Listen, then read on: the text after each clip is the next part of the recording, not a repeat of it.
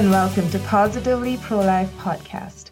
Positively Pro-Life is brought to you by the Pennsylvania Pro-Life Federation and aims to bring you inspirational stories and conversation, important legislative updates, and informative interviews as we seek to restore and strengthen a culture of life. I'm your host, Ramil Tani, Education Director of the Pennsylvania Pro-Life Federation, and I'm joined by Maria Gallagher, a Legislative Director, who is co-hosting with me today. So welcome, Maria. Thank you so much, Rimmel. I'm still battling a cold, so I'm a little bit raspy, but we'll get through it, okay? We can hear you, so I think that's that's good enough. Now we know a few days ago, the Pennsylvania Department of Health released their abortion numbers for the year 2022, and it is tragic. The numbers are a grim reminder of all the precious lives our country has lost in that one year alone. And it is fitting that we have Melissa Ohden, an abortion survivor, as our guest today to bring some perspective on the issue. But before we go into the interview, here's Maria with a detailed update on Pennsylvania's latest abortion statistics. Thank you, Rimmel. The number of abortions in Pennsylvania increased sharply in 2022. Statistics released by the Pennsylvania Department of Health show 1,632 more abortions occurred in 2022 compared to 2021. In all, 34,838 abortions took place in 2022, a year when the abortion industry openly campaigned to expand abortion in the Commonwealth. The increase in abortions in Pennsylvania is truly alarming. Big abortion is responsible for the rise. The abortion industry has been quite public in its efforts to multiply abortions in PA. Every abortion represents the tragic loss of an innocent human life. In addition, mothers are left to grieve children who are lost to abortion. It is a family tragedy of epic proportions. In Pennsylvania, abortion totals would be much higher were it not for the many pregnancy resource centers, which provide free counseling and material assistance for pregnant women facing challenging circumstances. During 2022, Pennsylvania's state-assisted pregnancy and parenting support program offered true alternatives and options to women in their time of need. Sadly, Governor Josh Shapiro ended funding for the award-winning program as of December 31st. With the elimination of Pennsylvania's pregnancy support program, I shudder to think what abortion statistics will look like going forward. The best way to prevent abortion is to help pregnant women in need. Rimmel. Thank you for that update, Maria. It's really sad what is happening in Pennsylvania right now, and we know that the Abortion Control Act is only keeping the numbers low for now, and that it is in jeopardy this year. So we are going to have to do everything we can, and this is the time for all of us across the state to come together and try to protect this act from being moved. So thanks, Maria, for that update. Now we will go to our guest interview. Melissa Ohden is the founder and CEO of the Abortion Survivors Network, the only support and advocacy organization in the world that offers hope and healing to individuals who have survived an abortion attempt. She has authored her own story in her first book, You Carried Me, A Daughter's Memoir. And today we are interviewing Melissa about her newly released book that takes us through stories of 10 abortion survivors, quote, whose resilience and courage humanized this discussion of choice and life emerging from the womb. Here's Melissa with Abortion Survivors Break Their Silence. Welcome to Positively Pro-Life. Thanks for having me. Always good to talk to you. We're very honored that you could be here today with us. So first of all, how did this book come about?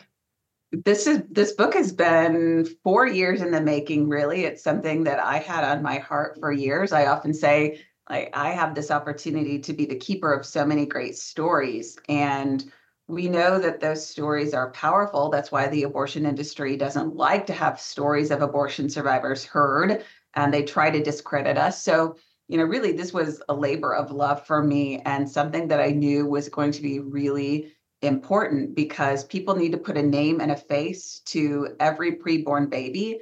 And it helps to educate people about how failed and stopped and reversed abortions even happen. Because if people want to say this doesn't happen, what they need to do is read the book and understand that it's so diverse how someone becomes a quote unquote abortion survivor. I downloaded a sample of the book and then I downloaded the whole book yesterday. So I'm more than halfway through. And it is just so powerful, the stories that come through. And I think one of the universal emotions that it seems like a lot of the abortion survivors share is shock, because we really don't hear stories about babies surviving abortions. Is that what you have found to be the case? Oh, absolutely. I think, even this past year, we've seen, well, in 2023, we saw in presidential debates, there was a lot of backlash, right? When even the conversation of an abortion survivor happened and the media would discredit them and, say, oh, we've looked at that story and that didn't happen. But then the more they started to look at that story, they would kind of then concede a little bit and go, oh, yeah, well, that was a story that they shared within the family. But hey, that's why we need legalized, safe abortion. What?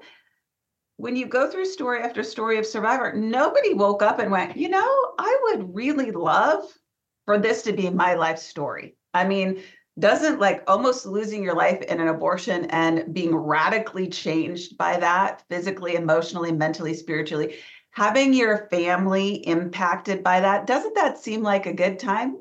No, nobody signs up for that. And so that's really what I hope, Maria, is that even in the pro-life movement, people can read this book and really put themselves in the shoes of survivors to understand our experiences and the experiences of women, right? That was one of my favorite parts of this book, is to be able to share the stories through the eyes of the women who have walked through it as well. Wow. I've seen the cover of the book. I haven't really gotten around to reading the book yet, but I can see that there is a thought process, a very deep and profound thought process to the cover itself. So can you tell us a little bit about that? Part of what goes into even creating a book is, right, that whole concept of the color and how does it reach people and what are you trying to communicate? And even the title, Abortion Survivors Break Their Silence, like, there were other titles that we had considered, and they're still important, but it is this process of, right, what is a kind of bold but yet soothing color? And so that's part of how we settled on the color of the book that we did. And even when we talk about breaking our silence, yes, that is a bold statement. It's bold to break your silence. But I hope that when people read the book, they also recognize that breaking your silence isn't necessarily grabbing a microphone and blasting it for the world, showing up on a podcast. Yes, those things are important. But most people, the one thing we need to do is break our silence, maybe with one person, right? And maybe that's a counselor, or maybe it's telling somebody in your family, and maybe it's a whisper, it's not a roar. And breaking our silence is different from person to person, but it is that breaking your silence that ultimately sets you free. And that's what sets families free. I mean, that's what I want people to see in this book as well, is when we talk about a failed abortion or an abortion survivor, it isn't just the survivor, it's the mom who experienced that. It's the extended family. And it's not something that sits alone in one period of time. This lasts for generations unless we interrupt that cycle. Absolutely. Would you like to read us a little excerpt from your book? Oh, I would if I have it all handy. You know what? Let me grab. I can grab. Okay. Good thing I got some yesterday. I think one of the pieces that I've loved the most in this book really comes at the very end, where it's an encouragement to other people. And so this book not only includes the stories of survivors, but it includes folks who have been in the abortion industry or who have encountered a survivor like Jill Stanek did.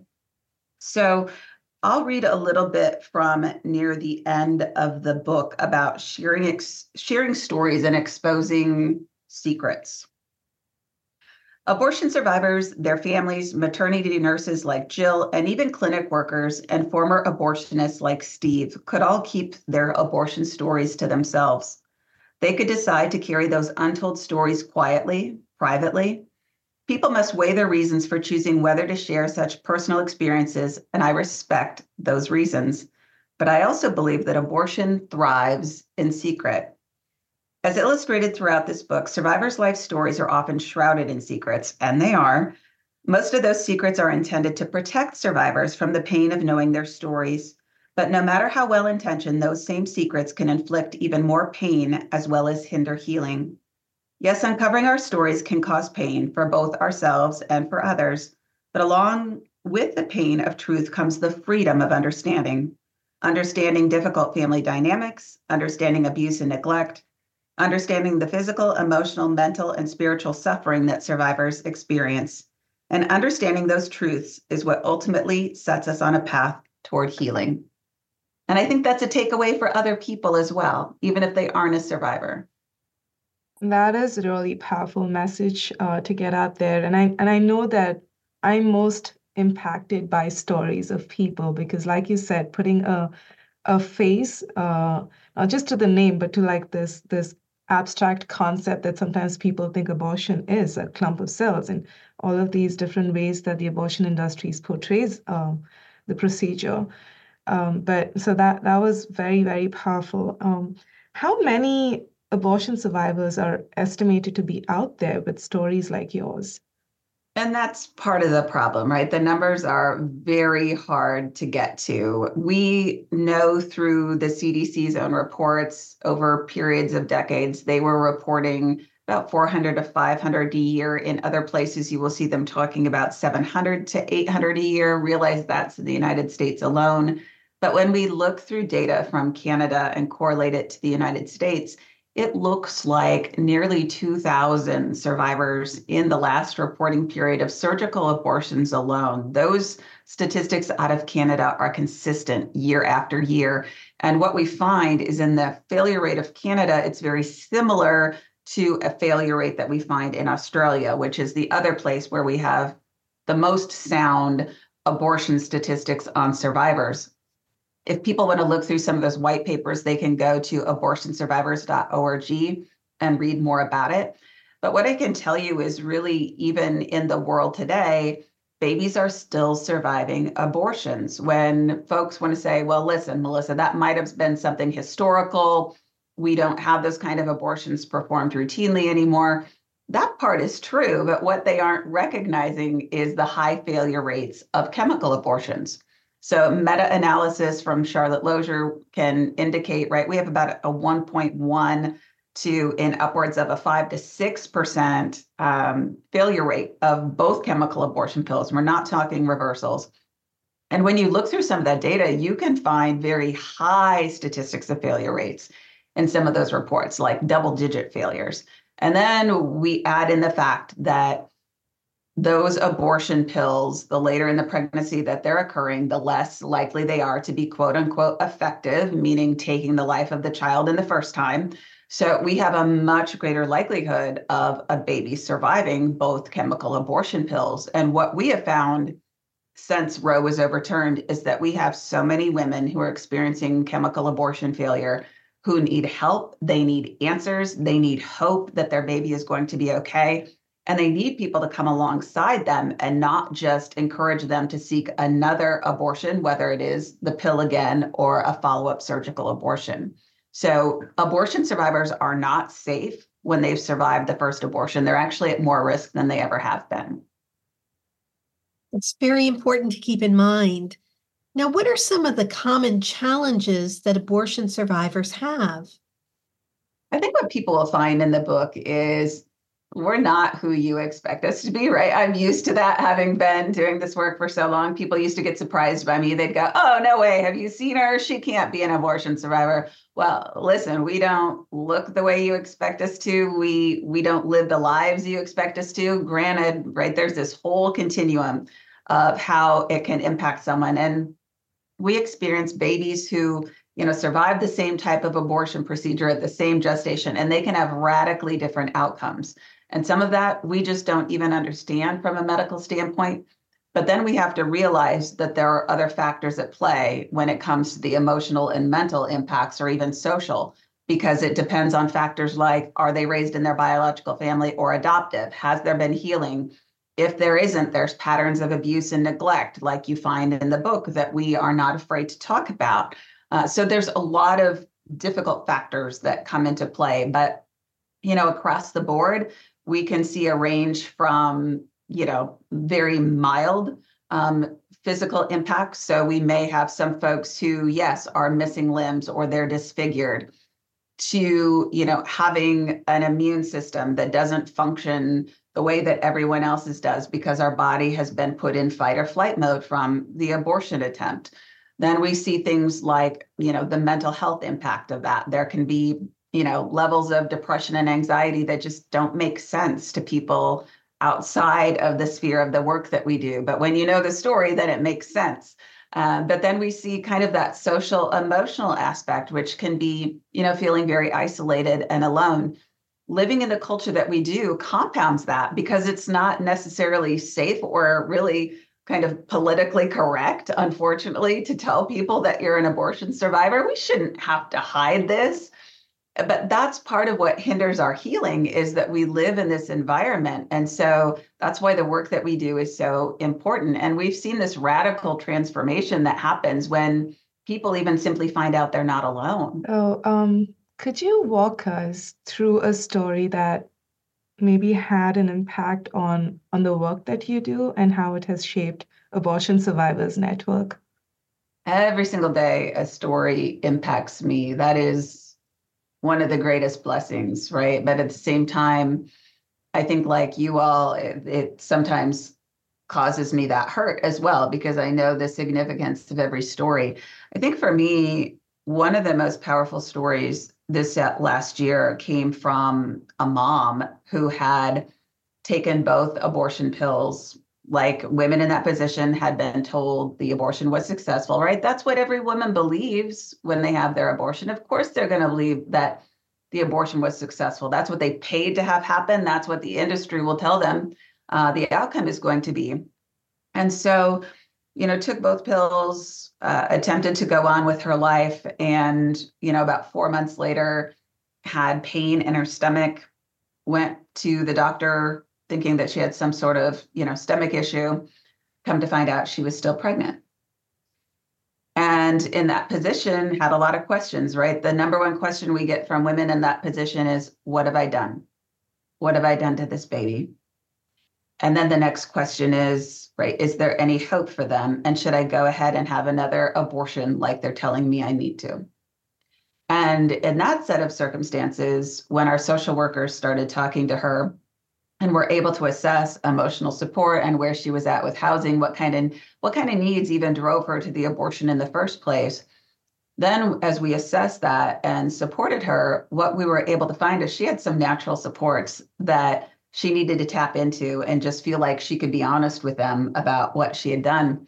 And so she ultimately carried that baby and gave birth to a healthy baby boy in August, who is now meeting all of his milestones. And, she put it very clearly. She said, I would have done something really stupid if I wouldn't have found you guys. And we celebrate baby Buffalo's life alongside that mom. We still hear from them, right? I get to see all these kids grow up. And so that is life-giving for me. But, at the end of the day, I think, what if we would have reached her before she took the abortion pill in the first place? So as much as we can celebrate the win that he survived being, she didn't walk out a second abortion, but what could we have done as a collective group in the pro-life movement to reach that mom in the first place? Absolutely. How do you respond to those who say women should have a so-called right to abortion? There's so much, there's so much to unpack there. You know, in no other set of circumstances in our world would we ever say it's a right to kill another human being. So I would encourage people to be consistent with their thought processes, right? Um, in knowing that this is not a right to ever take the life of another human being.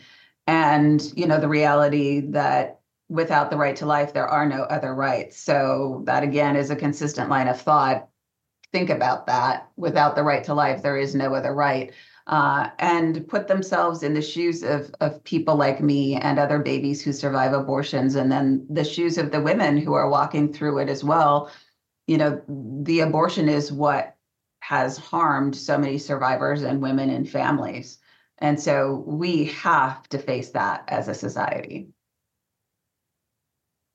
So can you tell us what the response has been to your new book coming out? I understand it released yesterday.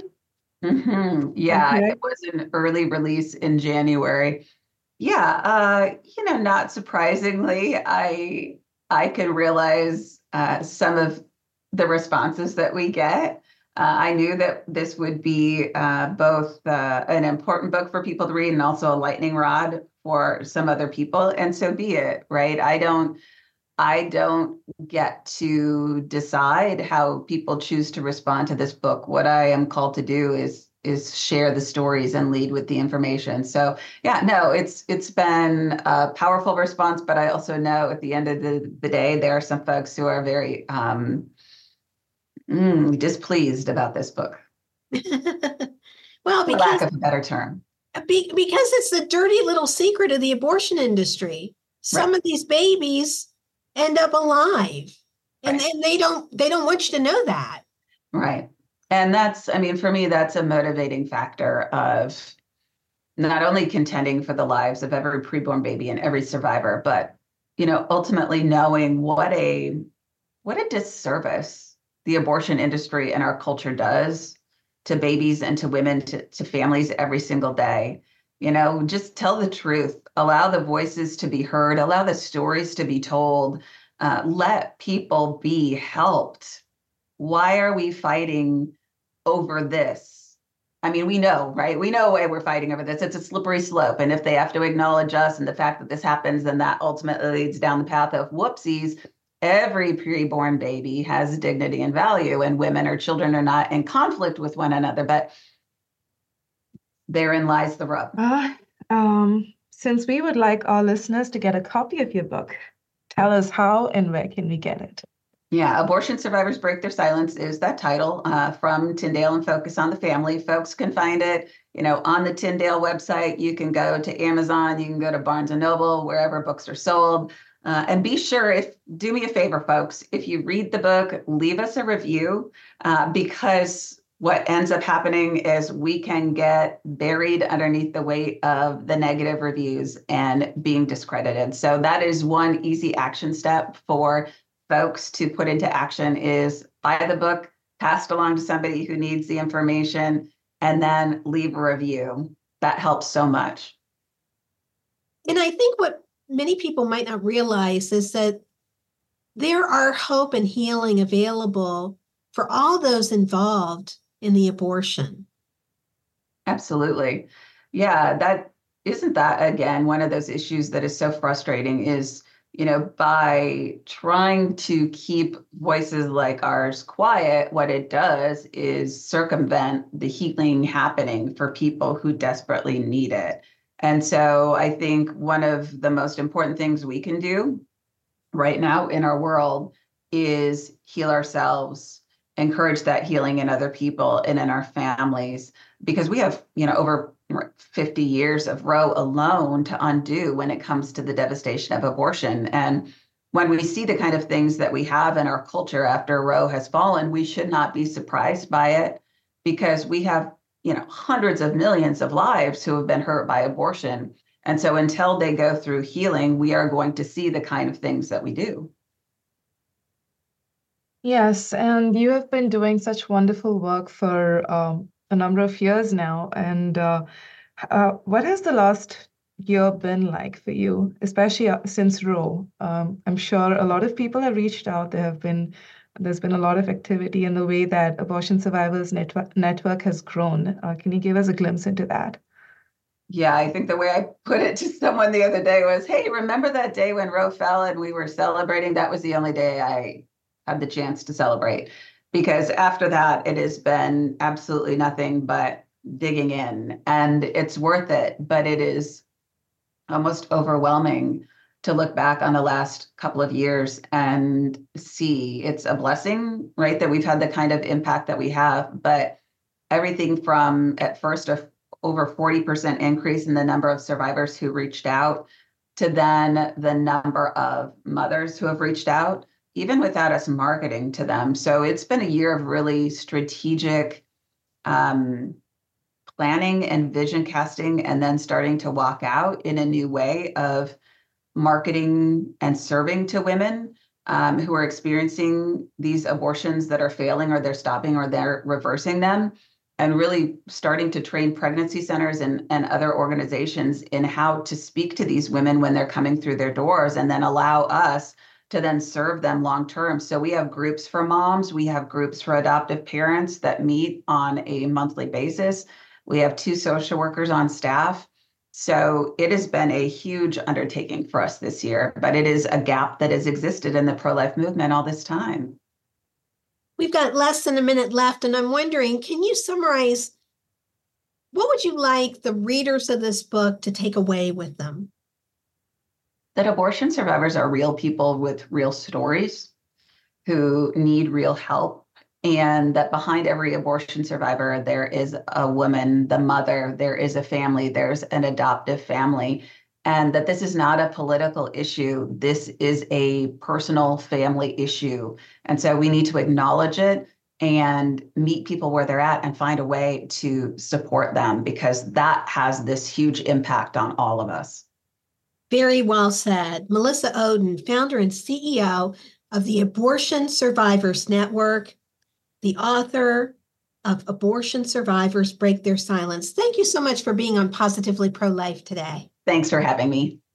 Positively Pro-Life is made possible through the generous support of the members of the Pennsylvania Pro-Life Federation all across the Commonwealth. Thank you for joining us today, and remember, there's always a reason to choose life.